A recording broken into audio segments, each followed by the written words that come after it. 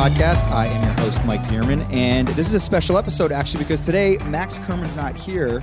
He's on the road with the band, gearing up for a big show this weekend at Massey Hall in Toronto with Frank Turner. We're going to get to that. But in Max's place, we have dear friend of the pod, Dan Carruthers on. Dan, how's it going? It's going good. How are you? I'm good. Have you been on a podcast before? I've never been on a podcast before. I didn't even know Max was in a band, actually. I just thought he was a podcast guy. No, I'm kidding, obviously. Actually, for our listeners, Dan, why don't you let them know who you are? I mean, you help this pod out a lot, but you have an actual day job. So a lot of like the promo you see for the pod is Dan or Dan's ideas. The Facebook Lives we've been doing, Dan records. He's the guy behind the camera asking the questions. But like I said, Dan, you have a legit job, man. You're a pro. Well, explain to the listeners what you do. You kind of just summed it up. I work on the marketing and social team at Much and MTV Canada, and it's basically my job to promote what you're doing, get people to watch the TV shows, help out the Much creators with Much Digital Studios. Yeah, and I help out on the social team quite a bit, Facebook, Twitter, Instagram, all that jazz. That's all you. You're like Oz. Not all me. You're the man behind the curtain. But yeah, I am sort of the faceless entity behind at Much every once in a while. You're originally from Calgary. Correct. Is it Calgary or Calgary? Just Calgary. Yeah, it's like kind of like Toronto and Toronto. It's Yeah. like people not from there. We won't judge you, really. Everybody's very nice out there. So how did you get into TV? How did I get into the biz? Well, I took journalism at Mount Royal College in Calgary, Alberta, hoping to become a little beat reporter, entertainment music writer of some kind. And I just sort of fell into the TV business, got an internship with what was the old MTV Canada back in 2005, let's say. There was a studio in Calgary, There was right? a studio in Calgary as well as Vancouver. My boss, who you have had on this podcast, Randall Graham, That's correct. moved to Toronto in 2007. Am I saying that right? Toronto? Yes. Okay. You nailed it. Yeah. We won't judge you. Moved here in 2007. Took about a year, got me out here, scheduled some promos for Much, got into the marketing gig a few years ago, and yeah, I've been with Much for 7 or 8 years now. Well, the thing with you, you're a massive music fan. Like for our listeners, Dan, and also you're a photographer. You take photos, like live photos of bands you've shot. Who have you shot? You've shot Sam Roberts. Sam Roberts, Jay-Z, The Killers, Green Day, Yeah. Selena Gomez, One Direction, everybody. Yeah. So Yeah. so it's like, Dan's being humble. You obviously do the social media thing and work in marketing, but you have this creative outlet. You take great photos. You shoot these live photos, but I think at the heart of what you do is that you're just like this massive, pure music fan. You getting into music television, was that a function of your fandom, or did the fandom come after you got into music television? The fandom came first, and then when I realized that I could make a living watching music videos, being involved in I guess I'm not in the music industry per se, I'm in the TV industry, but to be connected to that arm of it, getting to work with Max on this podcast is kind of a dream come true. So yeah, the fandom came first. I don't think I had the growing up on Much music history that a lot of people that grew up in Ontario had. We didn't really get it as prevalently in Calgary. But when I was introduced to Much and music videos and going to see my first live shows, I was just hooked instantly. And yeah, I couldn't see myself working just some boring desk job, suit and tie. Well, actually, one of the things that I always enjoy too is no matter who the artist is, like I feel like in our industry, whether it's television or the music industry, sometimes there like a cynicism can kind of creep in when it comes to like, oh, I got to go see this artist, or I got to go do that, and it's like you hear it everywhere. But I think one of the things that's so refreshing about you is you never have that cynicism. There's always sort of like a sense of like excitement, even though you've been doing this for a while. Yeah, I try to see the positive in everything. I mean, everyday life as much as I can try to. But yeah, these people have jobs. These people are living out their dreams. I don't like seeing, Green Day came out with a new album this year, and everybody had this sort of, Green Day's still at it. What is this, 1996 again? And it's like, that's what they love to do. Why fault them for that? Yeah. I'm the guy who likes Nickelback, and that's not a guilty pleasure. That's what I like to listen to.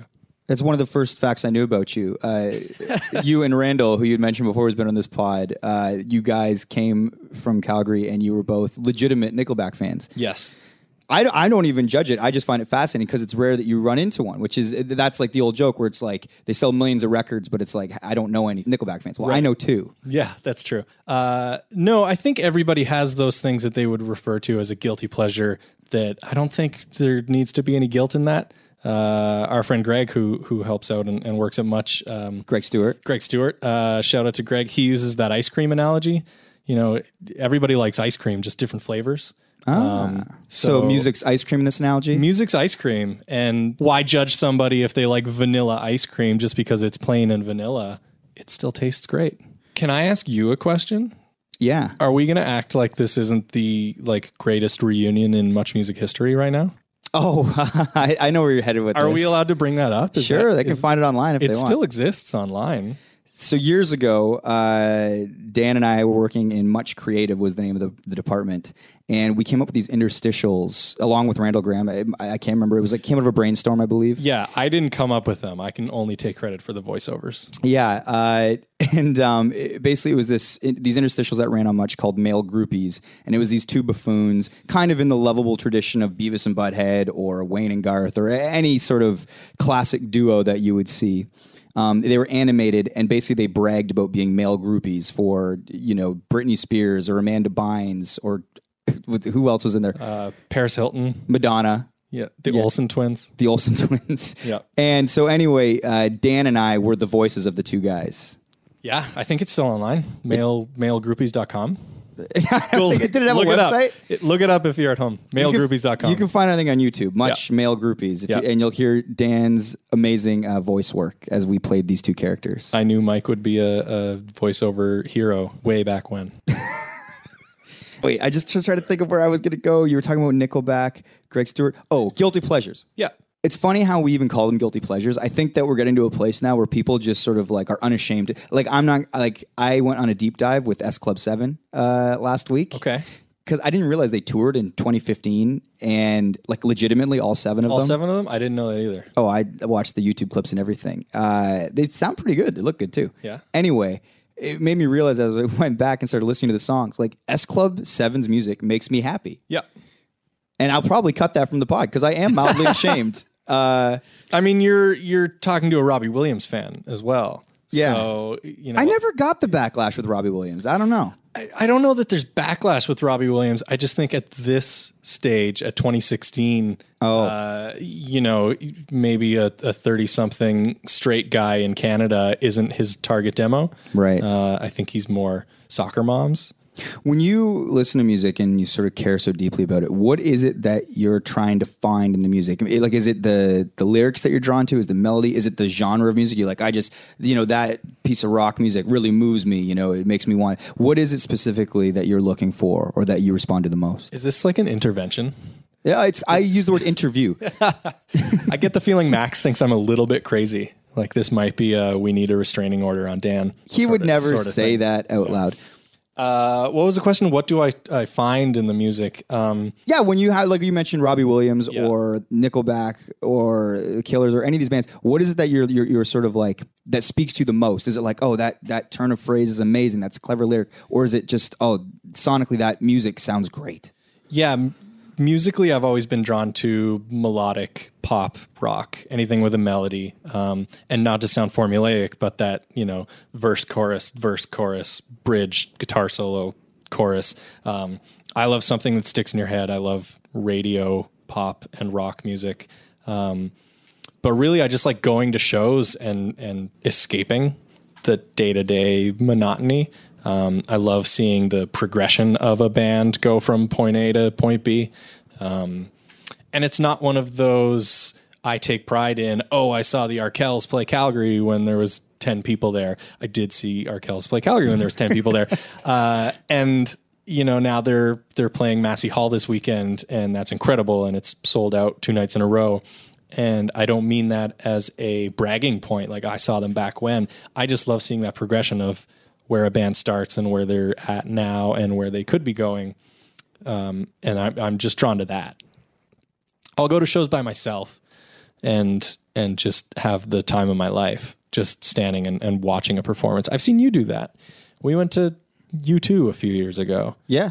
I'll do that with And stuff. you had fun, but you were also sort of studying it for what it was. Yeah, absolutely. I mean, I think everyone gets different things out of shows, but I've also, gone to shows and got drunk off my tree and shook my ass, which is also very fun for me. True. And those aren't fun the next morning.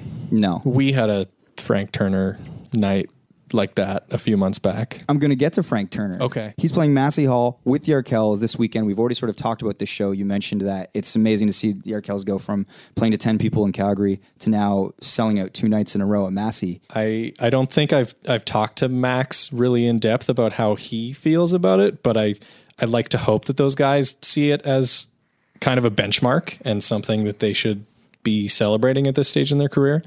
To have Frank Turner open for them at Massey Hall, I think is a big deal. This is a guy that played the London Olympics opening ceremony and plays arenas in the UK and Europe and does pretty well for himself. So I think it's a testament to how hard Max and those guys have been working. So I'm excited. I bought tickets to both nights. I don't care if they play the same songs in the same order both nights. I'm just looking forward to seeing what they can do in that venue. Which if people from outside of Toronto have never been to Massey Hall, that's a reason to travel to Toronto to see a show. If your favorite band is playing Massey Hall, fly to Toronto, please, and go see them there.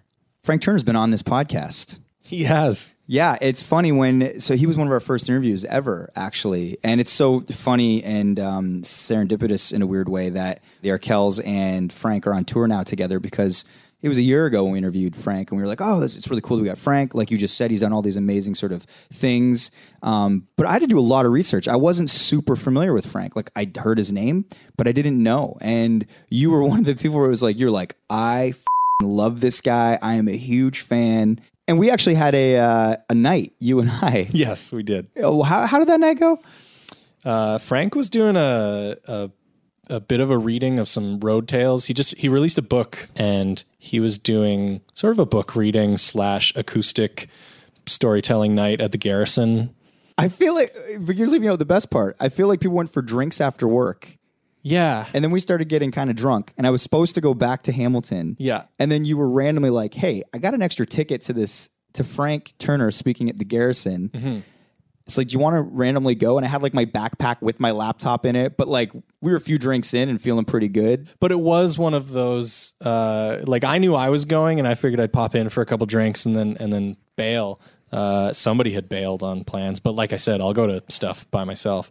But then I figured Mike's always up for like a night. Yeah. And that was a great night. It was amazing. So not only Frank Turner, but all the people that got up and told these stories. So sort of the way the night functioned was, it was like you'd have stand-up comedians, or you'd have just sort of storytellers get up and they'd tell a story about something embarrassing that happened to them, or maybe a date they went on. And it was like you'd get sort of one story and they would tell it from start to completion. And it was super entertaining. And then afterward, so after the show, he was meeting people, because the Garrison's not huge.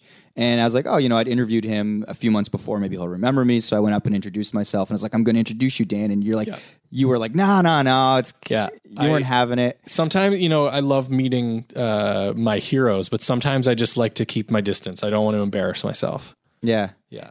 But I made you shake his hand. Yeah, you did. We kept it short and sweet. I shook his hand. We snapped a picture, and I said, I'll let you get back to the rest of your group here.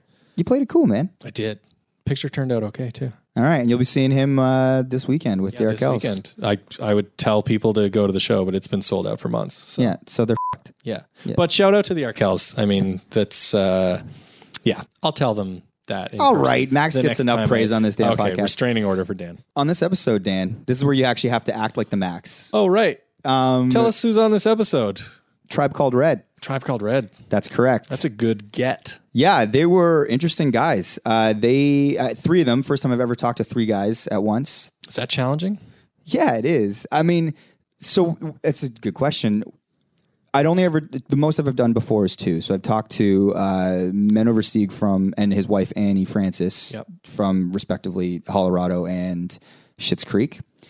That was my first ever interview. So it was kind of, you go back and forth, but with 2 people, especially if it's a guy and a girl, you're going to differentiate the voices. Right. What I found with Florida Georgia Line was, when I listened back, is I should have went on my way to say their names to them specifically as I would ask questions. Right. I just wanted to have clarity because, when you're listening, it's different when it's three people and, I'm the one asking questions, you're going to know my voice, but then maybe if you don't know the two guys' voices distinctly. So then when it was three fellas from A Tribe Called Red, I was like, okay, you have to use their names. So when they introduced themselves, I was made notes in my mind. And I was like, okay, so when I'm like, oh, now Ian, when you say this, you sort of want it to come through in a way that completely makes sense to the listener. But yeah, aside from that, they were really passionate, obviously, because, they are Aboriginal. They talk about their communities and representing their communities and what their music means to them and the message that they want to get out and the way they want to sort of portray themselves and how that they're viewed in our society. And it was a very, I thought, enlightening conversation. We talked about Gord Downey and his new project, Secret Path. Yes. I watched them do an interview with Tyrone, and I'm not sure if it was just before the pod or just after the pod, but they sort of summed everything up in this nice little soundbite when, Tyrone was trying to get them to elaborate on these Indigenous issues, in Canada, in the States. And, they made this great point about these aren't Indigenous issues. These are human issues. If you need to find a reason to care about it, these are human beings. You don't need to quantify it or qualify it as these are Aboriginal issues. It's these are human issues that everybody should care about. And I thought that was great because that's a great way of sort of getting to the masses and saying, there's a reason for everybody to care about this. Want to get to it? Yeah, let's do it. The place I kind of wanted to start was, before we get into the music, it's can you just talk about your origin story and sort of how you met and came together? Yeah, Bear and I, we worked at the same club in Ottawa. And we wanted to throw a party that was geared towards, but not necessarily limited to, the Indigenous youth in Ottawa. So we threw this party called the Electric Powwow with all Indigenous DJs. There was 4 of us at the time. And 2 of them don't work with us anymore, but we were all Indigenous DJs, and that was it. We wanted to throw a party for Native youth that were coming in, and it turned out that this party, the people that were coming out were like, yo, you have to keep this up, you can't stop this, because for once there's students coming in from rural isolated communities up north in Quebec and Ontario, and they're coming to Ottawa for school, and they're in a big culture shock. Right, you're coming from a town of literally 600 people, and everybody, to Ottawa and don't know anybody, and nobody looks like you. You know what I mean? So we created this space, is what they're telling us, that that was safe for them, and that we had to keep up this party. Wow. So we kept up the party, and then we eventually started playing powwow music just to give back to the people that were there. And then we started mashing that up with dubstep, and then we started producing it ourselves, and then it was all grassroots like that. All we wanted to do was throw a party for Native people. And was it successful sort of out of the gate? Yes. Wow. That idea of culture shock or homesickness isn't something that's just people who are coming from communities. That's something that all Indigenous people feel. Not everybody from communities feels that way. A lot of people come to the city and integrate well. A lot of us in the city never find a way to integrate. So that idea of homesick or just being excluded from the general what's happening in urban centers is something that all Indigenous people, I think, really feel and suffer from. So the idea that we had created a space that was for Indigenous people within the urban landscape was I think that was what really pushed this group. Was that we had created something for Indigenous people. How did you guys find yourselves there, though, to even be in a position to sort of create these parties? Yeah, well, myself, I actually grew up here in Toronto. Okay. And I moved to Ottawa in the mid-90s. But growing up here, going to raves and that sort of thing, that's kind of where I spent my teenage years, my early 20s. And during that, kind of wanting to move away from the more political roots that I had been raised in, and I just wanted to have a good time. When you're somebody who's spent your life from as far as you could remember, within the movement. I got to an age and I was just I want to let loose. I want to enjoy, my late teens, my 20s, and but in the middle of all that, I realized that the party can be political, and that especially when you're talking to people of color, Indigenous people, that I was already finding that there were people of color and indigenous people making political dance music even then. You know, groups like Congo Natty or Asian Dub Foundation, things like that. That, you know, here I was in the middle of these raves, and there were voices that were speaking to something that I was connected to. And so it was always, I always had that in the back of my head, you know, as a DJ, that, you know, the party can be political. We can bring things into the party that are more than just a party, that you have this opportunity where people are experiencing something together or having a communal experience, and you can start peppering in little things into that. And I started doing that in my DJ mixes. You know, I'd have records, talking records, a lot of dub poetry and things like that I just like slide in on top of my mixes. You know. So Ian, when do you become aware of Bear, and how do you guys connect? We worked at the same club. He was a DJ downstairs. I was a DJ upstairs. But I mean, how's the friendship cultivate? Is it just like you're around? Yeah, we're two native DJs working in the same club. That's how we started hanging out, and we wanted to like throw that party. And then that's where, like, you know, hanging out after hours, talking, like that's where it came from. That's where this friendship grew. Yeah. And then I started making beats when I was like 16 on the res, about an hour and a half from here, and I started doing collections of music with a friend of mine. He goes by the name Sazy, and we did some stuff on hiphopcanada.com back in the day, and it started doing really well. And that was my ticket into Toronto. I started working with people in Toronto, like with people like Rich Kid and like Freedom Writers and stuff like that. So it's like I ended up getting like experience in that kind of field. But just me being like a native producer, like getting into beats, these guys kind of heard of me through that, and then it was always something like, oh, you're a native producer, you know, and then kind of like just we kept in touch with each other, and then eventually it just came one of those things like, yeah, we should do some stuff together. And a couple, like 4 years ago, that's kind of when our first true collaboration happened. Yeah. Well, like you're saying, like your music is really collaborative. Like, how do songs come together between you guys, and how much sort of discussion goes on when you have guest vocalists?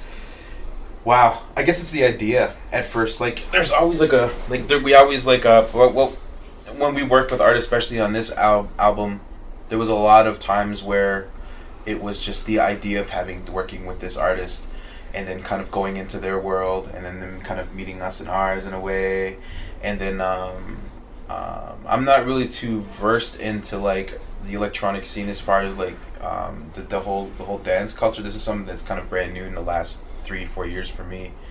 But having these guys as like encyclopedias of like knowledge of like you were hearing, Big Bear's been DJing, this is his 20th year of DJing, and then so it's like having him, and even spans further than that, his musical knowledge. So having people like him kind of educate me on the music stuff, and like we should try something like this is this kind of music. And so I've been being dipped into different kinds of music. So when we talk about working with other people, we're like, yo, we should try to do like a Jersey Club track or something like that, so like, or whatever. And then it's becoming pretty organically, like around like how that has been, and we just sit in front of our gear and we just hammer out ideas until we get a solid idea. And then the process has been like, we have like an idea, then we kind of put it to the side, and then when we did this last record, not everything came together within the last 4 months before the album came out. We went to Bear's attic where we had our studio, and we all just kind of came together and just took those ideas and like tempered them into like solid songs. We did all our last minute changes, our donuts that we like to throw in there, like the special breakdowns and like the special sounds within it, the dropouts, everything that makes the song unique, rather than just like the constant tempo of the music. The 4/4. Yeah, the 4/4 or whatever. And then honestly, the whole magic kind of happened. We captured the magic as the inspiration happened, whether it be on the road or in the studio in LA or in a camping shack in northern Norway. You know, we got the ideas down there. And then we took that last 4 months, man, we just took all those ideas that we had, and then we just made an actual song out of each one. took some time with it. We'd spend like a couple weeks doing it, and then we'd take a break. Then we'd come back into it like a month later and do the same thing all over again. Change some stuff around. We like that, and we did that for like a couple months, like 4 months, I'm gonna say. And then once we finally got comfortable with like finalizing songs, then that's when it kind of started getting into that phase where we're like, are we okay with this? Are we okay with this? Are we okay with this? All right, then we just kind of just sent it off. And this is the first time that we've got the album mixed by somebody. It's usually been in-house mixed. So you've gone outside for somebody else who gave. Yeah. And then this guy we got, his name's Dan Weston. Great guy. I met him. He actually came to my res on Six Nations to mix Shad's TSOL album, and that's how I met him. So I knew that he was already into like mixing, you know, hip hop and stuff that makes things slap and like having a nice warm sound. So it was we reached out to a couple other mixers as well in the city, and I'm in Canada, but you know, he stood out from the rest, and so we went with him, and it was awesome to not have to worry about mixing. And he also added stuff to the album too as well, like he made it sound like what it is right now. I give him all that credit. So that's on the production side of things. What you guys do, you do your thing. Whether you have, you know, someone doing spoken word or like, you know, rapping on a track, you know, whether it's like the social or political themes, how much do you guys discuss with them the content of what they're talking about? How involved are you guys in that whole thing? That's really interesting because like it seemed to like hanging out with Saul Williams for like we hung out with him for like 3 or 4 days in the studio. And some of the things that came out in his lyrics were definitely like taken from the conversations that we were just having in the studio. So yeah, I don't, and it's all on them. Like we don't say like, hey, you should write about this. That's what I was getting No, at. yeah, we don't do that at all. Okay, interesting. And so it's like it's a true collaborative thing, right? Like all the songs that we did, like with Tanya, she sent us. No, we sent her a beat. She did it in one take and just like listened to the track in cans and did her thing over it and sent back the acapella. And then we took that acapella and built a beat, like a completely other beat around this acapella. Outside of what she recorded. Outside of what she recorded. Yeah, I mean, like, it could have been fine, like, her just doing something over that, but, like, when we got it back and she completely destroys, like... It was better. Like, it was so better good than what we sent her. Then we're going to be like, all right, now we have to make something that kind of complements what she does and, like, at least sounds dope because, like... Yeah, we need to catch up to her greatness. You want to keep matching game. Yeah. We gotta match her greatness, and so it is. And like, and we tried to do that. What was really cool was someone pointed out that that's like the way that those throat singing go too. Is that like someone tries it and like it's a call and response thing. So the way that track worked out was like a call and response sort of thing, which is dope. I never thought of it that way until it was brought up. That's interesting. Yeah. You guys also had Yasin Bey on this record. That's right. How does that come about? Through Narcy. It was all Narcy. Narcy and our brother, Buddha Blaze, who's our tour manager, they're best friends, and they've done shows together. Buddha's they work his together. DJ, yeah, actually. Oh, gotcha. Yeah. Narcy's DJ is Buddha, who's our tour manager. So is that something where you, like, how aware was he of your story? Or is it just sort of a thing where through Connects it happens? Do you specifically go for him? Is he coming to you? No, it was all just kind of by right place at the right time. But once we started talking, it's, you know, there's an understanding there for what we're trying to portray. You know? Yeah. There's a lot of like-mindedness with all of our collaborators. You know, that we get them, they get us, kind of thing, and it seemed like to fit like very well. You know, I didn't really understood like if the collaboration would have worked with Yasin until we actually had a conversation with him, and then once we got that, it became like, you know, that important for us to work with him. How important is that, like the vibe when you're talking to other artists and you're considering a collaboration? Is it like, you know, we'll kind of try anything if they sort of have a certain amount of talent, we respect their work, or does it like have to vibe in that conversation to be like, yeah, let's go forward? I think the talent definitely matters, but like the vibe is definitely something that carries it to that extra special place. Like the greatest thing about all of our collaborators that we've worked with is that when we were in the studio, we felt like we captured something from them every single time, like a moment or a special like take that they did.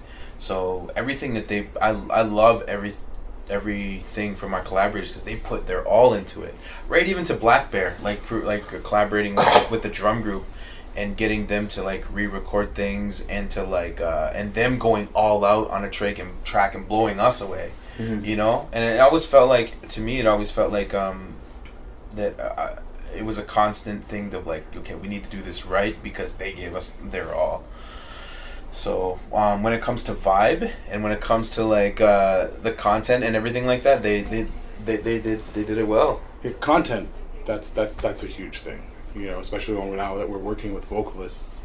You know, it's like the content has to agree and align with what we want to put out there. You know, even like we've worked with artists who, you know, awesome track, content's totally what we're about, but oh, you dropped horror in there. Yeah. Okay, we can't have that in this song. We're and it doesn't matter what you're talking about. We're not going to put a song out that refers to anybody as a horror. So can you please switch that line? Yeah, because we love everything else you say, and we're all about everything you say. We just can't have you saying that. Well, that's what I was getting at. I mean, it's like you guys, you know, you're a Tribe Called Red, and at the end of the day, your album that you put, that represents you guys. And so I was wondering, like, when a vocalist comes and say you want to use a word like that, you guys are 100% comfortable with like, no, that's not going to fly. Yeah. Well, we're going to have that conversation because it's more than just representing us, right? There's the representing us, but we're also using our culture in our music. Right. So we're representing our culture. And we have to not only be mindful of what's going to represent us, but we have to be mindful of what people who are involved in that culture are going to think of the way we're using it. So if we're misusing those powwow samples and we're putting on some nonsense, some nonsense, then those people are going to not be happy with what we're doing. And those people who are to me very, very generous to allow us to do what we do. You know, like I expected us to get shut down out of the gate. You know, from people just saying, "Oh no, you guys can't do that."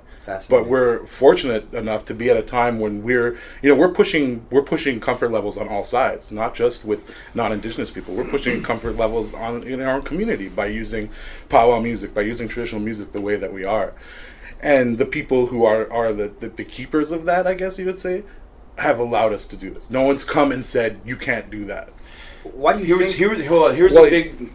Sorry, I'll let you finish. No, I wanted to get your thought. What were you going to say? You were going to add on? The big thing for me, the realization that if we're putting out like oppressive lyrics and like misogyny lyrics as we're trying to elevate our community, we're oppressing half of our community. Half of our community are women.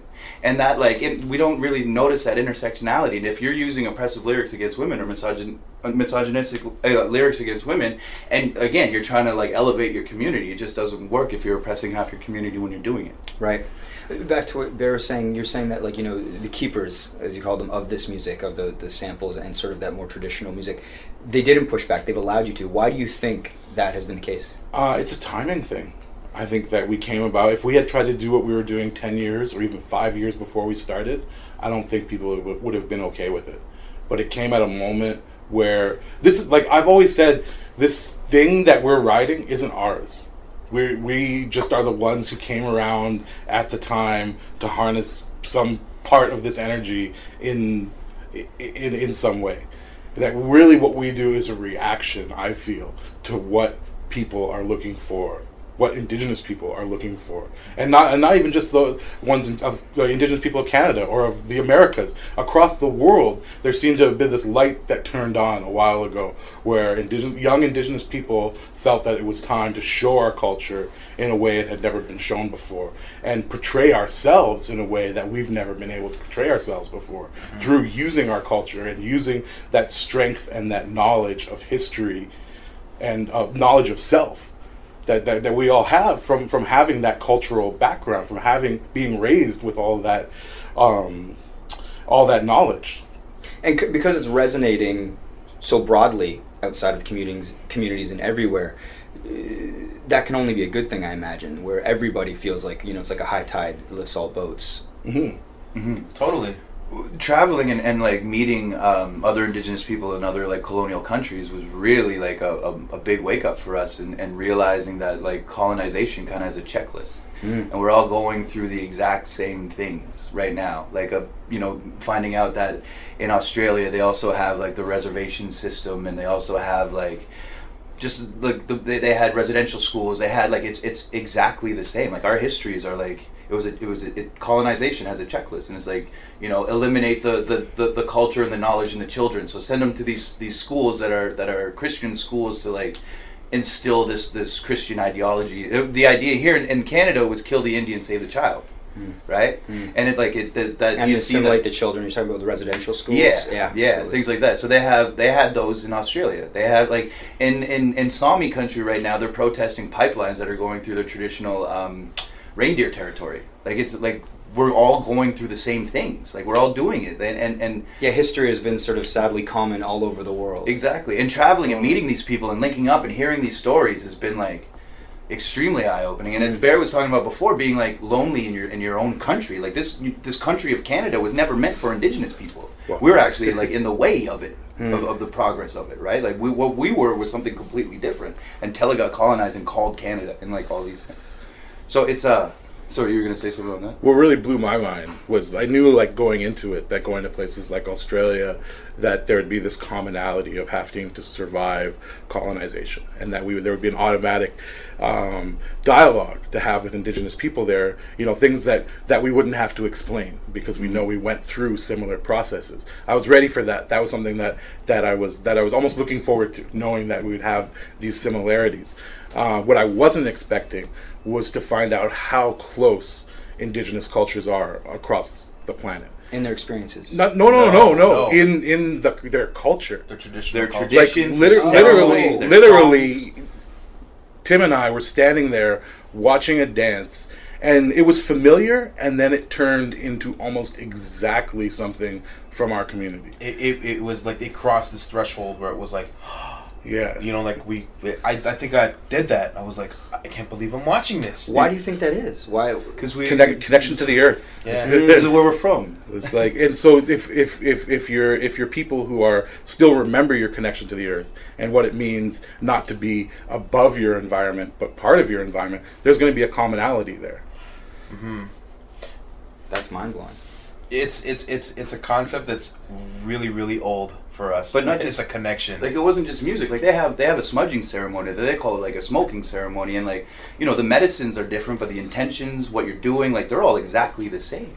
And it was like that's what was mind blowing, and it also made sense at the same time, right? You know what I mean? It was the familiarity and like the community, the sense of community was the same too. Like I felt totally at home hanging out in those communities. And it's crazy, like seeing us doing the music and them feeling like, you know, that's they feel the same thing that we feel. And when it comes when the music's too. So like the same kind of reactions that our people have with what we're doing with music is the same kind of reaction that they feel when they hear our music. So we connect on that kind of level. It's a really it's so heartwarming almost, you know, especially when we're on tour and going away some far away. We're like we're exactly like halfway around the world and we feel at home. And then like when we make music halfway around the world and they listen to it and it makes them feel the same way that we feel. So there's a strong connection with that with us. Going a bit back to what you were mentioning about the schools and the sort of assimilation and the attempt of, you know, colonialism to do that. Gord Downie has a new record out called The Secret Path, and it's the story of Cheney Wenjack. I know he collaborated on that with Joseph Boyton, who is also a part of your guys' record. How did that come about? And I mean, some of those themes and subject matter is on your record as well. How much does that story sort of resonate, and what did you want to get across with sort of the collaboration on your record with Joseph? That was all Joseph. Like Joseph came up with the concept of that because he was doing a book as well. He has a book that he did, and that's how that come. But he also knew that Gord was working on this project as well with him, and we gave him the theme of our album, which was the hallucination. And he heard it, and he heard our records, and he was in the studio with us again. Like around the same time, we were working on like compiling all the ideas. And those last couple months, he came there and he listened to the record, and then he was like, "Okay, I know what I need to do." And then he came up with that story, and it's a very powerful story, and it works so well with the record. Like I had no idea it was going to sound like that, but it sounded awesome. It was Joseph's intent to have like all three of these projects kind of interlinked and like spoken about. And all coming at the same time. It feels like everything is sort of. So there's a coordinated effort to sort of get it was like it was definitely like, yo, I'm doing this, maybe we should, and then it was like it just worked, you know what I mean? It just worked out in this like amazingly serendipitous way where it just like it's perfect, it works perfect. We invited him to be part of the album, and then kind of just gave him open, like, you have an opportunity to put whatever you want on the album. And we were working on developing storylines for the album. And it went through a few different phases with that. And then at first he had been writing kind of on this bandits, revolutionaries kind of theme, and he'd be writing these vignettes for that and stuff. And then, like Tim was saying, it came to this one conversation that we were having as the album was coming together, and realized that all these things could be linked and could be intertwined, and that he could write these pieces from the perspective of his character, and then have his character from his novel. So he touches, the things, around the novel and meeting Chani. But then he also talks about the hallucination in his pieces as well. So this character then is existing in both of our fantasies at the same time. And then at the end of the album, we actually we talk to him. So it's this idea that I'm a huge fan of sci-fi, and I've watched so much stuff in science fiction become reality through our lifetimes. Right? There's so much as that happened, but so much of that sci-fi is this dystopia written by white men. And so that's the future that's being imagined and then becoming real right now. So what I find, what is happening, with this project, is imagining a different future. So taking those same ideas of that's like sci-fi writers have about imagining a future, but having it happen in a different fantasy space. And so if it is self-fulfilling, then wouldn't we rather fulfill a more positive vision of the future? So offering another fantasy idea of what the future could be, but in a different light, It's interesting you mentioned, like this dystopian future that's written by, white men. On that subject, someone like Gord, tells the story of Chani. And do you guys have any thoughts on, like, is it okay to have someone like Gord tell that story? Or is there a part where it's like, it's not Gord's story to tell, it should come from somebody that's maybe a little closer to it? George got the blessing of the families. Like, he hung out with the families. Like, he wasn't just like, I'm gonna write about this because I feel like it. Sure. Like, he came in with like full intentions. He came, like, on the stage, he had Chani's sister on with him. Like, he has the full support of the family, full support of like the community. Yeah, the respect too. And that matters. You go about it the right way, then anybody can take up the cause. Of course, it makes no difference. But and also like another thing that happened like within this too is like Shailene Woodley getting arrested. Absolutely. And then that bringing all this attention, and then like her next interview was like, look, it took me as a white woman to get arrested for you people to recognize this, and it's just like. It for the first time, and then another example, like just within this vein, that the actor that won Best Actor for Transparent. Oh, is Jeffrey Tambor? Yeah, that's it, right? He was like, I don't like, thank you, but I don't know why I'm casted in this. Like, we need to start casting trans people to start doing, like, for the first time, people in the privilege of where they're at, they're confronting it, and they're actually speaking up for the people of the space that they're taking up, and saying that it should be different. And it just seems that this societal like change and recognizing privilege.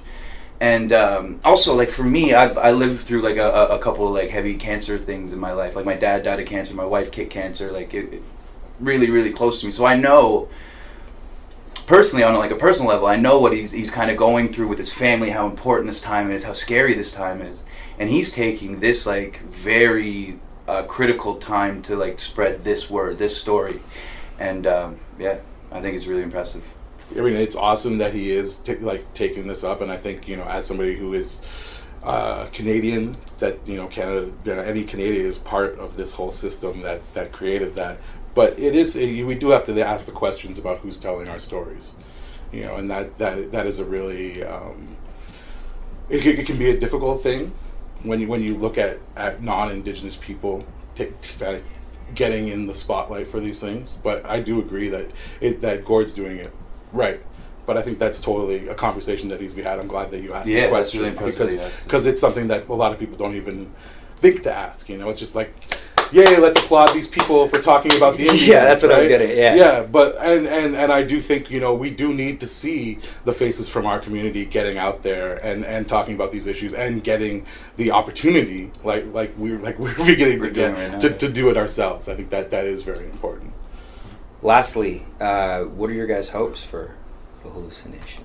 Or is that sort of a too broad of a question? Like, it's like, oh, we want it to do well, we want it to raise awareness, we want people to be into it. We want people to I like your dance. first question. You know, like, what are our hopes for the hallucination? Yeah. Because I really did not know how people were going to react to it. That we were putting a lot into it, and it's like it's heavily layered. The whole, you know, what the hallucination is, what it stands for. You know, it exists on different levels. It exists in reality. It exists in fantasy. It exists in the future. It comes from the past. It's happening right now. You know, so I didn't know whether or not people were going to grab onto it. You know, and there's a real, you know, and I mean, this is something I think that comes from the industry a lot of the time. That, you know, okay, you know, you can't make it too complicated for people. It's going to go over people's heads. And so there was a lot of worry about that with the layers that are going into this. Not just the music, but the layers of the message and the idea. And people have grabbed onto it. And, you know, just watching like social media and the way that people have been drawn to it and have held it up and made it their own right away in the same way that they've done with our music and our message in the past. And so to watch it actually resonate and actually work with people has been blowing my mind. So if that continues and we just see that grow, I'll be happy. But I mean, I'm just so happy that the people now who have understood it and it's resonated with them, that they've made it their own. Totally. And it's like it's just for me it's really like what he was saying, the like the whole thing of it being kind of a fiction kind of world, but it's becoming alive and like a real thing, and like that whole thing is like it's really it's just a hard thing to grasp, but it's awesome that it's happening, and it's so awesome. And I'm just really, and what was one thing that you said, that when someone says like so what is it? We are the hallucination, and you're like, yes, you are. Like you are part of it. You know, like you are. Like if you know, so it's like it's really really cool to see it come into fruition of this real thing, real organic thing, and it's not ours. You know, we're just a part of it, just like everyone else is. It's really John's idea, and it's awesome to see it like come to life like this. You know, I had a moment of fear because this all happened really fast. Once John sent us the hallucination poem, we got these ideas. Okay, this is going to be the album. It's going to be the title of the album. We're going to make these patches. We got a patch made up really quickly, physical one, and all of a sudden it was like, oh wait, I never like talked to John about making this into something. Like, we're bringing this idea into reality. Is that what he meant? Are we reading something else into this? So I wrote him an email and was just like, hey, this is what we're doing. Here's a photo of the patch. We're going to call it the album The Hallucination. We're putting these poems on the beginning and the end. And the way he wrote back was, you know, thank you, the hallucination is real. Oh. So it was just like, okay, you guys did it. You did what I was thinking. Yeah, good. And you know, for me, like, we went to Narcy was in town. We were in town a few weeks ago for the Keitra show in Anderson Paak during Manifesto. Oh, okay. Yeah, and we were at that show hanging out, and I was walking through with Narcy, and it blew my mind on how many times he was stopped by like other Muslim people to be like, yo man, thank you so much for what you're doing. And like, you know, the video that he put out was like, they were so behind it and they were so like about it, and then they'd be like, oh, he'd be like, oh yeah, this is DJ In of A Tribe Called Red. They're like, oh hey, yo man, like what you were doing was like incredible and all this. It was just, I realized that like it I only saw it for my community, right? Like I only saw this thing from my perspective, and it hanging out with other people and seeing like their communities react to this project and what was going on was like, this is way bigger than I first saw it, or my first like, hey, this can do a lot, like it could do way more than I thought than I first saw it. It's exceeded all expectations. Yeah, definitely. Way. It's way did that. Thanks for your time. Thank you guys, so much. I really appreciate it. Welcome to everybody's favorite part of the episode, the dessert. This is a little bit of a unique dessert because Dan Crothers, who was on for the opening, we've invited to stay for the dessert. I feel honored. Shane, how do you feel about Dan being here for the dessert? I like it. I don't know what kind of vibe he gives off. Was he like more on the funnier tip off the top? He swore a lot. We just talk shit about you. Wow.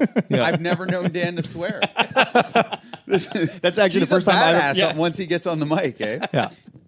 So how's it going? What's been going on? Is this like the Halloween episode? Oh, Or is that not? no, Halloween. This Should will we air not on, keep it topical? This will air on Friday. Halloween just happened. Okay, because I like these to live forever. So usually we try to keep it generalized. You know, but if someone listens to it in 3 months from now, they'll know what Halloween is. And I have nothing else to talk about. So that definitely helps. You don't have any thoughts on the election next week? You know I don't, Dan. Dan is one of the people who listens religiously to the pod, and beyond the pod, he knows me on a personal level, so he knows I am apolitical. A political what? Political dummy, if you want to get. I'm an uneducated fool if we want to get really deep into it. But to talk about Halloween for a bit, speaking of politics, as a lot of people know, this is one of the trickiest times of year for political correctness. And I'm honestly, like, legit. People think I'm trying to be offensive at all times. I'm not. I'm trying to be honest. And although I don't agree with people being overly sensitive, I do try to be extremely careful. And like, there was a story just came out. People went as 3 blind mice, for example, college students. Who? Oh, Really? okay, not celebrities, just regular people. Just college students that got kicked out of the college for being insensitive, I guess, to blind people. And my wife's cousin went as Terry Fox and did it like a pretty good job, I thought, of the costume. And she was getting grief for being insensitive to, I guess, people with wooden legs. Last People year, with wooden legs, like pirates. what, pirates don't exist, Mike? There's a whole pirate community you just laughed at. Nobody gets offended for the pirate thing. That's because there's not enough of them. If they were to rise up, what I'm saying is a lot of pirates don't have the internet. They don't speak their voice. They're not land dwellers, Dan. So we never hear about them. So last year I tried to go as Owen Wilson from Royal Tenenbaums. And I couldn't find a wig in time because I'm a bit of a last minute guy. And my face paint had people believe that I was the Lone Ranger. And Johnny Depp got in trouble for that, for just being a white guy, you know, being cast in a movie, being paid millions. He As got in trouble. Tonto. So me not being paid millions, just walking around, I was getting some Toronto grief. And then It was a very specific reference because it's Owen Wilson in that one scene in that one movie. it's true, and I wasn't thinking. Also, the costume really only came to life if I was with my then girlfriend, now wife, who was Gwyneth Paltrow. So people really only pieced it together when we were together. But coming from Toronto and being on the bus, and people were drinking, I was getting a lot of grief. My costume wasn't supposed to be about Indigenous people or Aboriginal, but people were taking it that I was being offensive. Yeah. You know, and that wasn't even my costume. You know, You were Owen Wilson I as a was being character. Owen Wilson who paints his face in paint that people, I guess, thought was tribal. Anyway, this year, I just wanted to play it totally safe. So I went for Jason Williams. I just wanted to go as him because he's a white basketball player. I could shave my head and no one's saying shit about it. But my wife, on the other hand, wanted to go as Allen Iverson. So she, unlike me, was being a little bit gutsier. She went all out, got full cornrows, put the mustache on, got the sleeve, wore the baggy shorts and the shirt. And She grew a goatee. she grew a goatee. It's commitment. And then immediately, though, she kind of chickened out. She got scared as soon as she had the hair on. And we had to walk around the mall because I had to get like basketball shoes to wear as my costume. So she wore the hood. She was going to chicken out. At the last minute, once the goatee actually was drawn on, truth be told, she didn't grow it. She drew it on. She just became Allen Iverson. Thank you for your honesty. Yeah.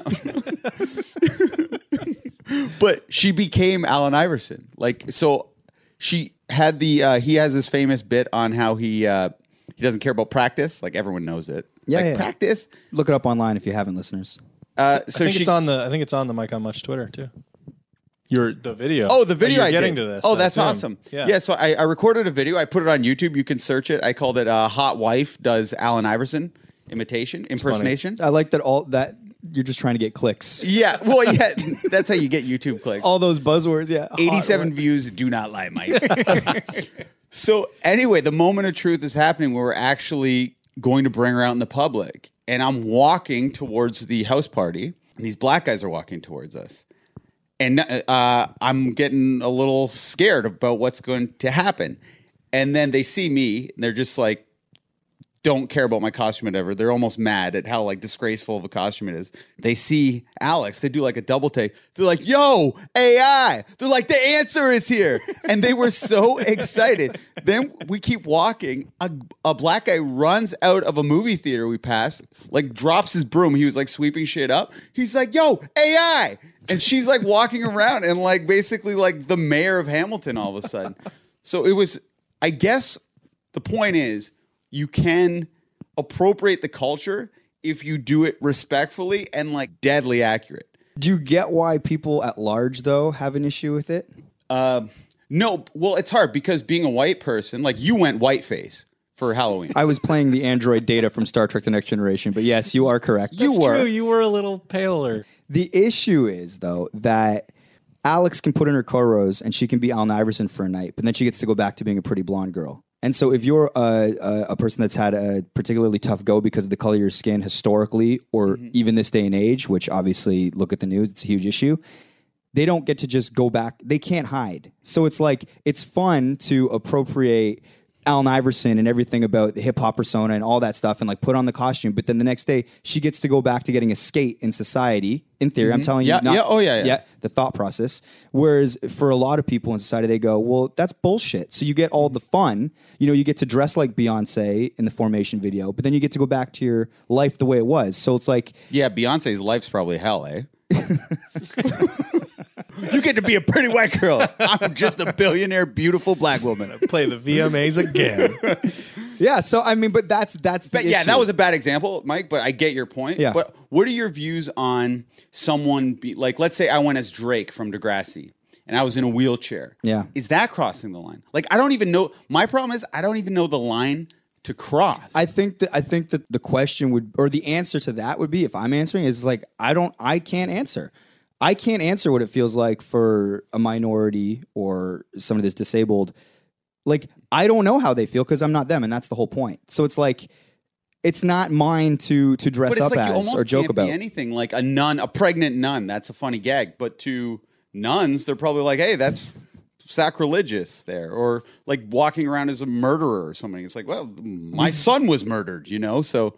Well, if you go as Paul Bernardo, I guarantee you that's incredibly insensitive to the family of his victims. Can we find a way to have a costume that's not offensive or like is just a little more thoughtful? I don't know the answer. Like, I would think in a perfect world, someone should be able to go dress as their favorite basketball player. So if she wants to like put her cornrows in and dress like Allen Iverson, that's fine. But contextually with the history, maybe it's something that she just can't do. Yeah, like that tennis player Jeannie Bouchard. Yeah. She went as Kim Kardashian. She put it like a big butt. She did. Is that okay? That's a good question. Dan? God, I'm starting to realize why I haven't dressed up for Halloween in like 6 years. Yeah, 1 year though, you totally appropriated Weird Al. Did I appropriate his culture? Yeah. Accordion players everywhere. And you were look offended? nerdy white guy. Identical to him though. Yes. So I think you were respectfully appropriated him. Right. So what would the argument be against doing the Kim Kardashian thing? You're insensitive to women that are larger, Big, beautiful booties. and Jeannie Bouchard doesn't have that. The next day she goes back to being a normal size skinny white girl, yeah. Mm-hmm. It could be an argument. I don't know. You'd have to talk to someone with a big booty and see if they're offended. Exactly. So Dan, are you offended by that? Welcome to the dessert. That's it. That's all. That's our episode. Dan, thank you so much for coming on. Thank you for having me. We want to thank A Tribe Called Red. We want to thank Shane for coming on, doing his Shane thing. Mm-hmm. Actually, you know what, Dan, you're the max this episode, so why don't you take care of all of the... we want to thank Greg Stewart, a big supporter of the pod. Hey, and if you like the pod, leave a rating on iTunes. That helps us out a lot. Do I sound like Max? It's pretty good. He kind of gets up here when he's asking you to do something. Where can you find us on Instagram and Twitter? You can find @MikeOnMuch on Instagram and Twitter. Send us a tweet. Tell us what you think of the episodes. And the artwork's so good. Who does that? Jenna Gregory @jennasdoodles.com. The Mike on Much podcast is produced by Max Kerman, and I'm your host, Mike Veerman. Do you want to do the line dance since you're our guest? No. The pleasure's all yours. See you next week if we don't die on the weekend.